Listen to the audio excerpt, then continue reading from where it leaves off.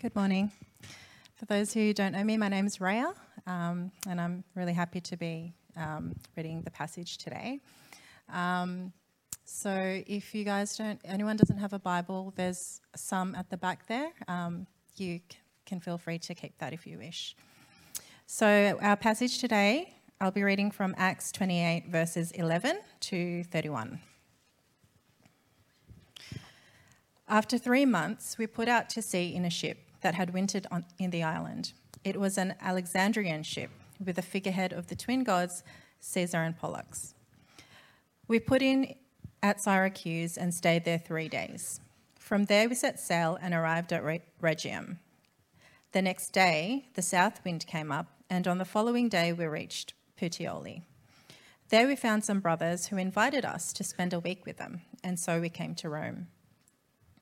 The brothers there had heard that we were coming, and they travelled as far as the Forum of Appius and the 3 taverns to meet us.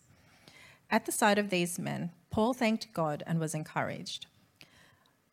When we got to Rome, Paul was allowed to live by himself with a soldier to guard him. 3 days later, he called together the leaders of the Jews. When they had assembled, Paul said to them, "My brothers, although I have done nothing against our people or against the customs of our ancestors, I was arrested in Jerusalem and handed over to the Romans. They examined me and wanted to release me because I was not guilty of any crime deserving death. But when the Jews objected, I was compelled to appeal to Caesar, not that I had any charge to bring against my own people. For this reason, I have asked to see you and talk with you. It is because of the hope of Israel that I am bound with this chain." They replied, "We have not received any letters from Judea concerning you, and none of the brothers who have come from there has reported or said anything bad about you. But we want to hear what your views are, for we know that people everywhere are talking against this sect." They arranged to meet Paul on a certain day and came in even larger numbers to the place where he was staying. From morning till evening, he explained and declared to them the kingdom of God and tried to convince them about Jesus from the law of Moses and from the prophets. Some were convinced by what he said, but others would not believe. They disagreed among themselves and began to leave after Paul had made this final statement. The Holy Spirit spoke the truth to your forefathers when he said through Isaiah the prophet, "Go to this people and say, you will be ever hearing, but never understanding. You will be ever seeing, but never perceiving. For this people's heart has become calloused. They hardly hear with their ears, and they have closed their eyes. Otherwise, they might see with their eyes, hear with their ears, understand with their hearts, and turn, I would heal them. Therefore, I want you to know that God's salvation has been sent to the Gentiles, and they will listen." For 2 whole years, Paul stayed there in his own rented house and welcomed all who came to see him. Boldly and without hindrance, he preached the kingdom of God and taught about the Lord Jesus Christ. Well, can I encourage you to keep your Bibles open there to Acts chapter 28. I can't believe it. We're sort of in our last week. It's taken 10 weeks. But how good it is to be here at the end. We haven't done an in-depth look at the book of Acts. We've sort of taken more of a zoomed-out picture because we really wanted to get an understanding that as we make disciples of Jesus, that actually the gospel is unstoppable. So let's pray and let's ask God to help us this morning as we come to this passage. Almighty God, we pray now that you will teach us to number our days, that we may gain a heart of wisdom and to live in this moment. And we pray this in Jesus' name. Amen. The story hasn't ended. The song isn't over. Do you like things to be resolved? And do you like sitting in the tension, or are you like, no, I need this problem to be resolved? And so you've got tomorrow you wake up and you find yourself with a phone bill, it's miscredited, and you know that it's wrong, and so all day you want to resolve this problem, and so all day you're living in this tension till you can make that phone call at lunch to resolve that problem. Or maybe, have you ever had that moment, that tension where you and your boyfriend or your spouse or your girlfriend, and you've had a bit of a disagreement, And there's that tension that resolves or goes around for a while, and you just want that tension to be resolved. Do you go through life wanting things to be resolved? In music, have you ever noticed that sometimes some musicians, they don't always resolve the music? You're left there listening to a song, and the way in which they finish the song makes you think the song's not over. You can use notes in a way that make you realize the song's concluded or the song hasn't ended. You know, you can go from a minor chord to a major to say, hey, we're finished. You know that at church. You know when to sit down because the right chord is hit. But when a minor chord's hit, you're like, what am I meant to do? And you're left with this tension because the song isn't over. But what about TV shows? Now, movies, I love movies because they're over in 2 hours and the plot line's finished. But when you get, if you're onto Netflix and you get caught up in a TV series, the people who write them know how to create tension so that it's not resolved. You know, maybe you're caught up in Stranger Things. Maybe you're watching The Crown. Maybe you're watching Drive to Survive. And they just know how to write the story plot that at the end of that episode, you're left with it unresolved, with the story not ending, so that you want to watch the next series. And before long, it's 1 a.m. in the morning, you've watched 5 series because you want it resolved and you can't go to bed without it being resolved. And the little sign comes up on the bottom, play next episode. And before it's even got to the end of the play next episode, you've hit it. Because you want that resolution. And so you wake up the next day going, I wish I hadn't done that.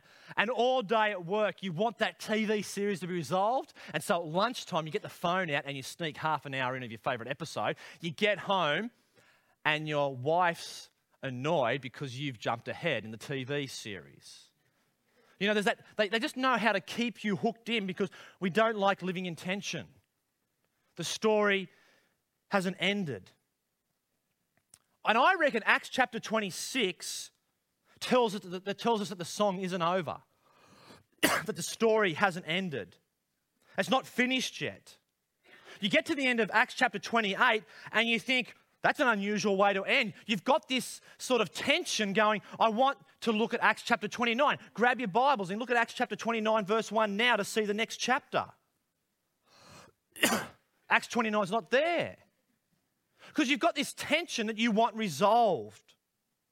Now, is this a mistake by Luke, the author of Acts? Like, has he just sort of got to the end of a tiring day and he's run out of ink and parchment and he goes off and says, I'm not going to finish it? Or is there other time, or has he just gone, he's walked off to make a cup of coffee and he's completely forgotten that he's writing the book of Acts? Now, if we know anything about Luke, he's a doctor, he's a historian, and he goes to great details and lengths to tell the story in a way so that you listen and believe it and know that it's history. And so it isn't to take us by surprise the way the book of Acts has ended. He's actually ended it in a way for you to realize the story hasn't finished and that the song isn't over. The last word, without hindrance, the last Greek word in the book of Acts is an adverb, not a noun. He finishes it without hindrance because the song isn't over, the story hasn't ended. So the book of Acts wants to leave us with incredible confidence that the gospel is unstoppable. That in chapter 1, Jesus says to his disciples, I'm growing my kingdom, I'm going into heaven, I'm going to rule and reign from the throne room of God. How are you going to grow my kingdom? You're going to be empowered by the Holy Spirit to preach the gospel to Judea, Samaria, and to the ends of the earth. And so the disciples head on out. And really the book of Acts traces that story. But there's this couple of key themes that keep repeating over and over as segments in the book, as they get to Judea, as they get to Samaria, as they get to Europe. These statements in Acts 6, Acts 9, Acts 12, Acts 16, Acts 19. Did you notice there it says the word of God spread? It increased in numbers. The word of God spread. The church grew in daily in numbers. The word spread. Over and over, Luke wants you to realize that the word of God spread, that the gospel is going out, and nothing is going to stop it. And we're left with one adverb at the end of this book that says, without hindrance. The gospel of Jesus Christ cannot be hindered or held back despite our chains or our circumstances, because the story hasn't ended. The song isn't over. And so today I'm going to ask a question that, what does Paul do in Acts chapter 28? Acts chapter 27 and 28, how does Paul use this moment? How does he use this moment in a way, will help us know how to use our moment. How does he use this moment as he finds himself arrested, even though he's under house arrest? Well, there's two things. The first thing is that he carefully proclaims Christ. As he's in this moment, in this situation, he's in Rome, he's finally got there. Look there at verse 17. Well, verse 11 to 16 tell us that he's got there, they've finally got there, the brothers welcome him, he has a chat. And verse 17, 3 days later. Now, obviously, he's got a bit of jet lag. He's been travelling around the world, and you can imagine, I don't know, maybe he's eaten too much Coke and coffee and cake on the ship as he's headed over to Rome. But he needs 3 days to recover. Now, I need 3 weeks with jet lag, but Paul obviously just needs 3 days to recover, and off he goes. He calls the Jewish people and he tells them, I'm here, I'm not here to cause you troubles, I'm not here to bring allegations against you. I'm actually here for one reason. I'm here to tell you the hope of Israel, which is the good news of Jesus. So he comes and he preaches Jesus. Verse 23, in verses 19 and 20 and 21, he's telling them why he's here. He's telling them, I'm not here to cause problems. They want him to speak, and so he shares about Jesus carefully. Verse 23, they arranged to meet Paul on a certain day and came in even larger numbers to the place where he was staying. He witnessed to them from, now catch this out, like some of us complain at 20 minutes. We think, but Paul has got the most important story to tell. And so from morning till evening, he explains to them about the kingdom of God. What we notice in chapter 28, there's 2 things. He explains about the kingdom of God and he preaches Christ. He witnessed to them at the kingdom of God from the law of Moses and from the prophets. He's showing them, trying to persuade them that Jesus is pointing to this, that the Old Testament was pointing to Jesus. And he preached Christ. Did you see that verse 23? Verse 31, he proclaimed the kingdom of God and he taught about the Lord Jesus Christ. Over and over again, he teaches carefully about this. See, the kingdom of God is to preach about Christ. Christ is the king of that kingdom. Christ is the ruler of that kingdom. He rules the hearts of the people of that kingdom. He's the one who brings the people into that kingdom who are his through his life, death, and resurrection. And basically what he's saying is that he's the fulfillment of the Old Testament. Now, if we are to read the Old Testament and prophets void of seeing how they point to Jesus, we miss the point. Right?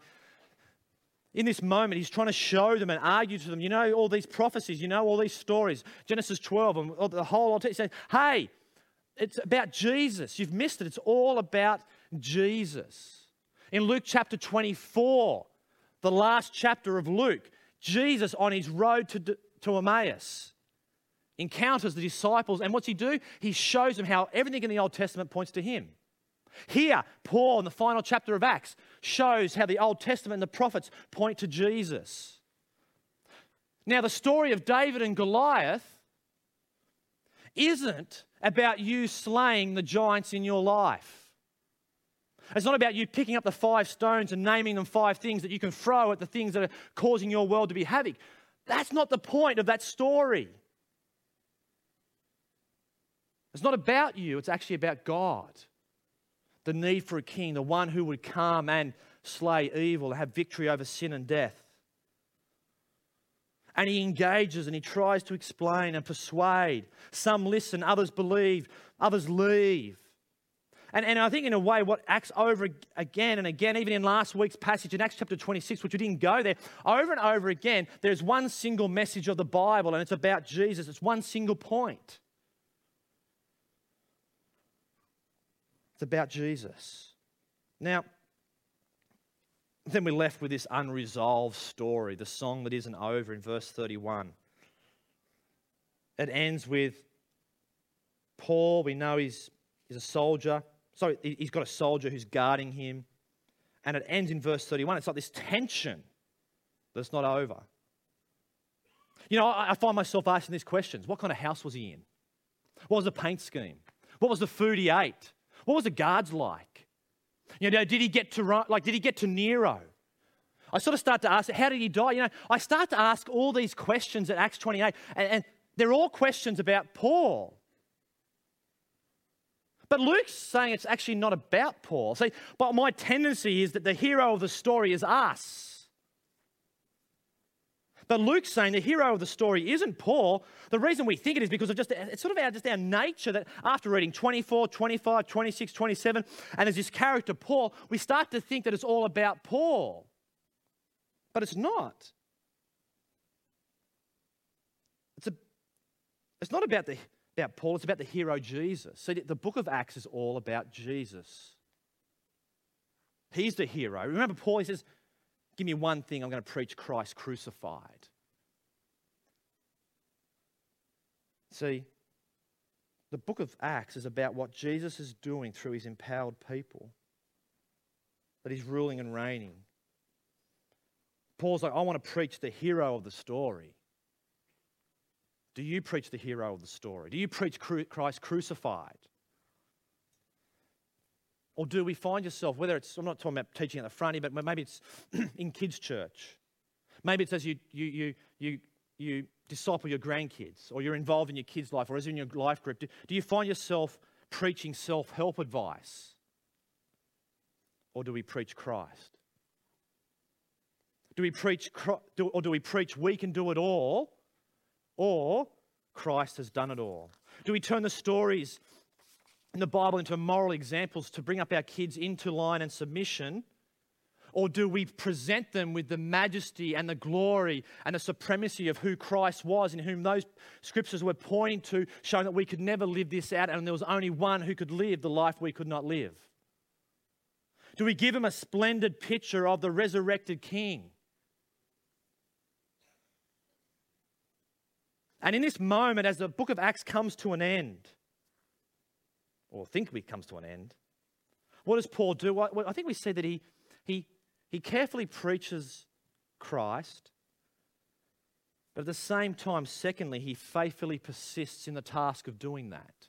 He faithfully persists. Now, Acts 28 comes after Acts chapter 27. And I think Acts chapter 27 and 28 helps realign all of us and helps us get a better picture of the providence and the guidance of God in our lives and the sovereignty. Acts chapter 27 is really like God's in control. Acts chapter 28, Paul does things. Acts chapter 28, God's in control. There's this tension here, but it also helps us realign our views and our opinions on how God guides our lives. Because see, following Jesus doesn't mean life won't disappoint us. Following Jesus does not mean that you're not going to get sick. Following Jesus doesn't mean that you won't go through life without any setbacks. Following Jesus probably means that, yes, there are going to be obstacles and setbacks in your life now.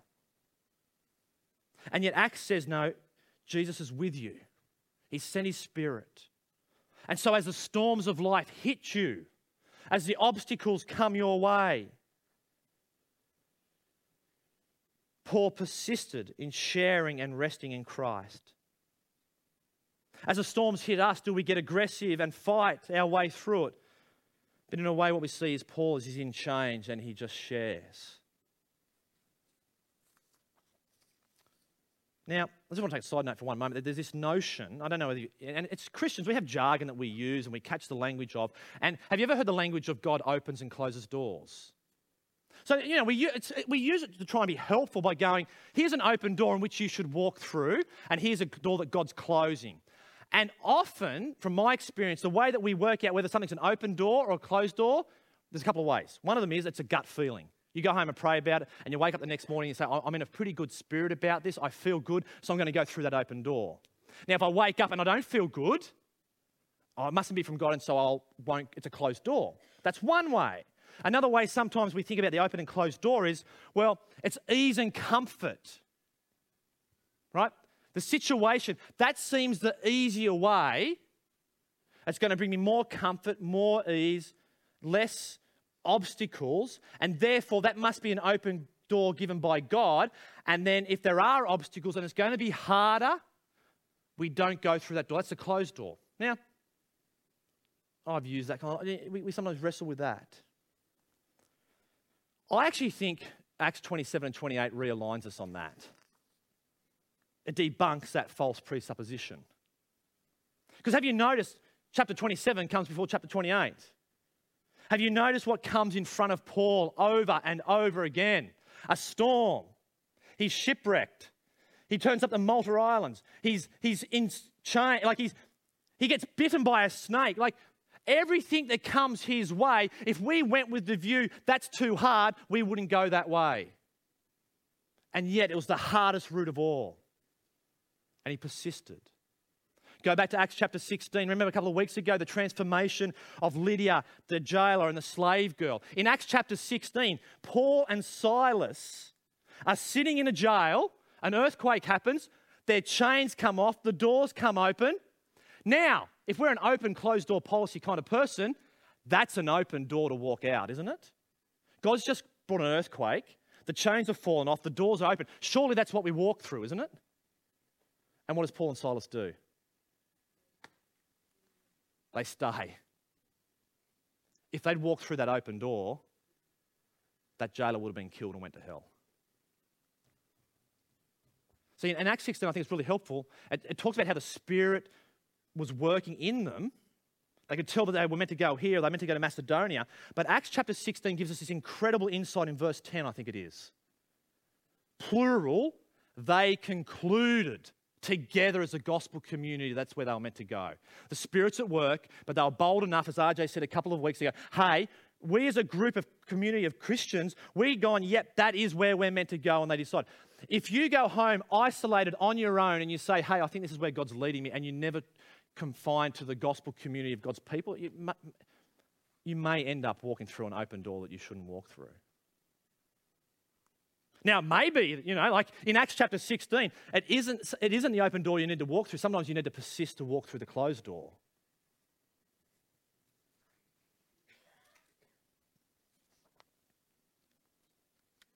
See, if the early church had a notion of that kind of open door that sometimes we have, the gospel would never have got to Rome.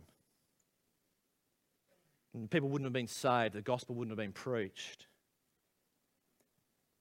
But we have each other, don't we? We have the Spirit that's in us, who's present. And why can Paul persist? Why does he persist despite the setback after setback after setback? Because he knows that God is faithful to his promises. He's heard that Jesus has met him on the road to Damascus. Here's what the prophets tell us. And he's gone, wow, if God said this in the Old Testament and this has come true in Jesus, how much more faithful can I be, trusting that even though I'm in chains, the gospel will go out. Now put yourselves here in a moment in Paul's shoes. Or let's go from a 21st century Australia and let's put ourselves in the world of Paul, in the church.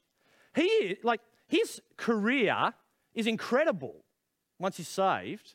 He's got this popular itinerant ministry. He goes to Ephesus, he goes to Corinth, he goes to Athens, he goes into Europe, he goes to Pisidian. There's all these places where, as he preaches, people are saved, churches are planted, churches are established. He's like that kind of guy. You go, he's a bigwig, and we'd be discussing after. We need to get him here. We need to get him to Western Sydney. We need to get him here to preach. He's our man. Look at the success he's having.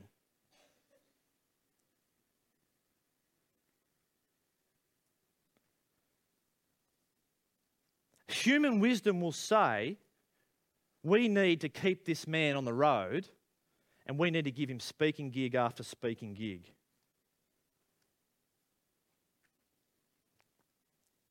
But remember, Paul's not the man, but it's the power of the gospel. See, the moment isn't Paul's. The moment's Jesus. Now picture this. When we get to the end of Acts, Paul's probably been in chains for nearly 5 years.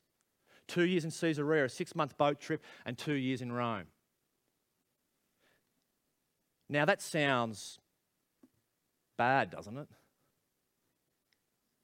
Do you think isn't that a hindrance? Isn't that stopping disciples being made to think that he's in chains? And yet, some of the most Christocentric writings, the most incredible writings on the person and work of Jesus and who he is and what he's done, that he's made in the image of the invisible God. He's the firstborn among all creation, and through him and by him and for him all things are being created, all things are being reconciled on his feet. That was written while Paul was in chains. Colossians, Philippians, Ephesians. We might say in Australian context, they were wasted years. They were years of discomfort and suffering and trials, and yet they were never wasted. Have a look what Paul says in Philippians chapter 1. I want you to know, brothers and sisters, that what has happened to me has actually served to advance the gospel. As a result, it's become clear throughout the whole palace guard and to everyone else that I am in chains for Christ. And because of my chains, most of the brothers and sisters have become confident. Right? Not only are people in the palace guard coming to know Jesus, Christians are being encouraged because he's in chains, and they're becoming more confident and daring to do more because of what God is doing. See, Paul, because of this situation that appears to have been a waste, he finds himself standing in some of the most powerful courtrooms in the world. And I think he probably did end up in front of Nero. But it would not have been possible if he hadn't gone through the chains. You know, in Timothy, as Paul writes to Timothy, in 2 Timothy chapter 2, he says to Timothy, right, and even I think it's even before, even after, he says, everyone's deserted me, but Christ is with me. He says, this is my gospel for which I am suffering, even to the point of being chained like a criminal. Right, so he got the chains on. He's not saying it's easy. He's not just sort of saying suck it up. No, he's really feeling it. Even though I'm chained like this, like a criminal, God's word is not chained. You know, my situation may seem terrible, but actually the word of God isn't chained. I may be in chains, I may be hindered, but actually the gospel of the Lord, it's not hindered. See, Joni Eareckson Tada, at the age of 17, you know, her life was in front of her. She's a young girl, a young woman to go to college and get a career and do wonderful things in life. And at the age of 17, she jumped into a lake, she broke her neck and was paralyzed from the neck down. And she wrote this, that would sound like a wasted situation. And here's what she writes. Few of us have the luxury. It took me forever to think of it as that. Do you see what she's saying? It's a luxury for me to be in my position, to come to ground zero with God. Before the accident, my questions had always been, how will God fit into this situation? How will he be affecting my dating life, my career plans, the things I enjoy? All these options were gone. It was me, just a helpless body, and God. I had no other identity but God, and gradually he became enough. I became overwhelmed with the phenomenon of the personal God who created the universe, living in my life. He would make me attractive and worthwhile. Maybe God's gift to me is my dependence on him. I will never reach the place where I'm self-sufficient, where God is crowded out of my life. I'm aware of his grace to me every moment. My need for help is obvious every day when I wake up. Why? Well, I'm flat on my back, waiting for someone to come and dress me. I can't even comb my hair or even blow my nose alone. But there's one more thing. I have hope for the future. She has hope of the resurrection. See what Joni Tada's saying? She's saying, hey, this seems like it was going to be a waste of life. And she said, but hey, God's used it. And I think if you know anything about her life, in fact, actually, the way that she has encouraged and inspired people to follow Jesus because of what she's gone through would not have happened except for the state that she's in. See, the world can get turned upside down, and yet the gospel goes out. That even through our difficult years, despite the setbacks, despite the circumstances that might be limited, the gospel is unchanged and can't be stopped. So which is really a reality, because discipleship isn't easy. We want the easy pill. We want to just have someone say yes to Jesus and then that's it. But real discipleship is walking alongside people, faithfully persisting in sharing the good news of Jesus with Christians and with non-Christians. And it's not a persistence in our strength. It's in Christ's, no matter our walk and our situation. And I think here we see in 27 and 28, we see that Paul just persists in any obstacle. He persists in preaching. I think he highlights how the early church just persisted carefully in having lives live out the gospel that carefully shared the gospel and showed Christ in all of Scripture. How does Paul live in the moment? I think, well, in a way, we see firstly he persistently proclaims, but he carefully proclaims Christ. He faithfully persists in the task. It was a moment given by God.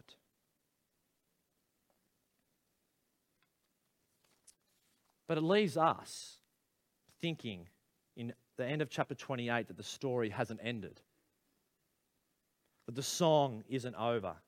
It leaves us going, what's going to happen next? And I think that's the beauty and the wonder. This is my opinion. I think this is the beauty and the wonder of the book of Acts. It's the beauty and the wonder of the way that Luke has written this, inspired by the Holy Spirit. The beauty and the wonder is that Luke's saying to all of us here in the 21st century, he says, come and see that you're Acts chapter 29. You're invited. It's your moment now. The early church's moment has been, it's come, it's gone, and now it's your moment as followers of Jesus. It's our moment to bear witness to Jesus to the ends of the earth. So that's our final point, really. It's our moment. It is our moment to be motivated by the gospel. See, it's our moment to faithfully persist in preaching Christ, knowing that Jesus cannot be hindered or held back. In a way, it helps us to know that you're saved for this moment. You've been brought into this story through Christ's life, death, and resurrection. You've been brought into it because someone came and shared Jesus with you. It's our moment in history. It's our moment. The story hasn't ended. The song isn't over. It's our moment to make much of Jesus. It's our moment. And I want to speak to two types of people possibly in the room this morning. It's our moment. But maybe you're the first person. Maybe you're here today and you're just really tired. You're wearisome. Maybe you're worried. Maybe you're torn down. Maybe you're trodden. Maybe you're just feeling like you're just overwhelmed by the state of this world. Maybe you're afraid to face tomorrow. Maybe you're worried about the political agendas. Whatever it might be, maybe you're that person right now who's got great anxiety and worry. And when you wake up every morning, you're like, is the world going to get any worse? How can we move on? I think Acts speaks to you. Acts chapter 1, Acts chapter 2, Acts chapter 3. It helps you go, I can trust that when Jesus says, I'm ruling and reigning from heaven, that I really am. That you can trust that the gospel is unchained, unleashed, and unstoppable. That it will change lives in this world. You can have confidence in that. It speaks to you to remind you that maybe you got caught down a rabbit warren of information and you're worried about how it's going to happen or that more people need to know about it. And yet here to be reminded that Jesus is the King of the world. He knows everything. He knows everything before it happens. Nothing takes him by surprise. Nothing happens outside of his control. Jesus is in control. And the book of Acts shows you that that is true. That even the most powerful nation in the world, Rome, couldn't stand against him. And it's with those last words without hindrance that you need to hear. But others of you might need to hear the word hardened heart. Your hearts become hardened to the gospel. Like you come hardened to the ways of Jesus. See, verses 26 to 27 speaks of Isaiah 6. It tells us the time when God's people had hardened and calloused their hearts. They'd pushed against God. And it says they'd become hearts that were calloused. Now, I fixed cars for years, and so I used to have, calluses. You get calluses from wear and tear, and eventually you get to a point where you bust your knuckles and it doesn't really hurt because they're calloused. But now, right, 10 years in, I've got these beautiful soft hands. They're not calloused, but I've got 4 fingers that are calloused. It's from decades of playing the guitar that they're just so calloused now that they're just hard and hardened that I can I can put a pin in them. I can do anything. Like, they're just hard. They're calloused. They don't feel anything. They don't know what's going on. And what this passage is, that's like our hearts. We can have hardened hearts that have become hardened. The heart is our soul. It's our will. It's the way in which it's all of our life and all of our meaning can become so hard to God. And I think there's a couple of ways. Maybe today you've become hard because you've become insensitive to God. See, in verses 21 to 22, they're happy to hear about Jesus, but they're insensitized to it. They don't want much with it. Maybe that's you. You're happy to be here, you're happy to hear about Jesus, but you don't want anything else with him. Or maybe you've become resistant to Jesus. You don't want Jesus to interfere or disrupt your life. You've got dreams of holidays and aspirations of careers. The Aussie dream.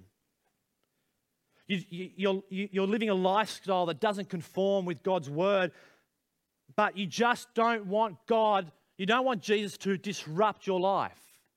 You don't want Jesus to disrupt your bank account, your career. You don't want him to disrupt your family that you want to succeed. You don't want him to disrupt your sexuality and your relationships. We can harden our hearts. Or most of all, I wonder whether in the room today you've got a hardened heart because of self-righteousness. You've been coming to church for 40 years, you pray every morning, you read the scriptures, but in a sense, you've gone from being in grace to being hardened to go, actually, I'm a good person. I've turned up to church every week. You're a good person, and so your heart becomes hardened to the things of Jesus. You sit in church and you hear the gospel preached, the gospel sung, and every Sunday you look around and you go, they need that more than me. A hardened heart. I wonder if that's you today. Where are you? Maybe you've got to do something with Jesus today, because in him is life and hope.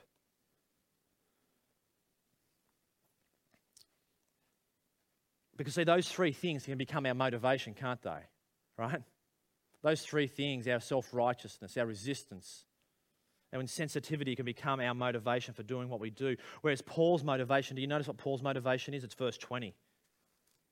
I'm not here to cause you trouble. I'm not here to cause up anger. I'm not here to get you arrested. I'm here for one reason. I'm here for the hope of Israel. What's that hope? That's the hope of Jesus, the Messiah, a king who would come and live and die and rise from the grave.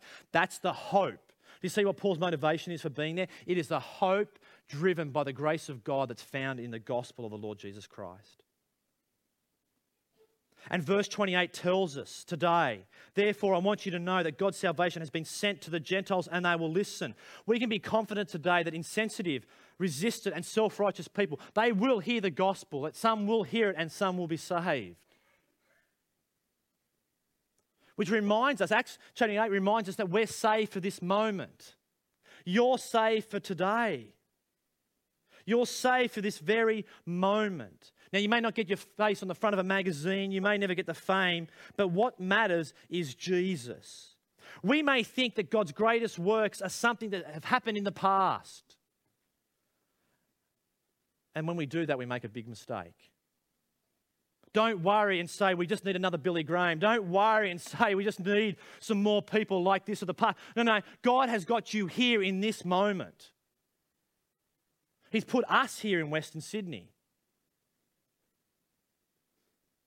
He put people like Paul in Rome while the other church stayed back in Colossae and Philippi and lived everyday lives sharing Jesus persistently. You're saved for this moment. You're saved for your street. You're saved for your workplace. To preach Christ, to persistently do that faithfully. See, we are saved for this moment in history to make much of Jesus. That's our moment. That's our moment now, because the story hasn't ended. The song isn't over. See, whether it's 5 years, whether it's 3 years, whether it's 10 years, 20 years' time, we are going to be challenged to find other ways to reach the lost. We're going to find other challenges where we're going to believe that's going to happen through visuals. We're going to believe that's going to happen through having great experience. We're going to believe that we just need to move on, whereas actually the gospel is unstoppable. It's unhindered. And in Paul's final words to the elders at Ephesus, he says to them, and his final, he says, I consider my life worth nothing to me if only I finish this race, which is a marathon. And what's the race? Testifying to the gospel of God's grace. He said, that's my task. That's what I'm given for. And that's our moment. Our moment is to testify to the gospel of God's grace in our lives. See, in 1912, a medical missionary, Dr. William Leslie, headed off to the Congo to share Jesus, to translate, and to see people come to Christ. But after 17 years of doing that, just slogging persistently day after day after day, he left and he returned to the US. He returned a bit disgruntled, a bit discouraged, and just seeing no fruit. He died 9 years later. But late last century, people who went to investigate to find a new people group to reach, they found in this Congo tribal village where Dr. William Leslie had been for 17 years, what they came back and found, reproducing churches throughout tribes, choirs, church buildings. They had no idea the power of the gospel and what it did through those tribes and those villages. Even though William Leslie was tired, he felt stopped at every front, even though he felt chained with no fruit, the gospel is unstoppable. And Acts 28 invites you and it invites me to ask the question, it is now your moment. It's now our moment in time. It invites us to see that the story hasn't ended, the song isn't over. It's not over until Jesus returns. So the book of Acts leads us on a triumphant note. Christ has won. The word of God has triumphed. It's unhindered, but not Paul. He's still in chains. He's still a prisoner, but the gospel is unleashed, unhindered, and unstoppable. Let's pray.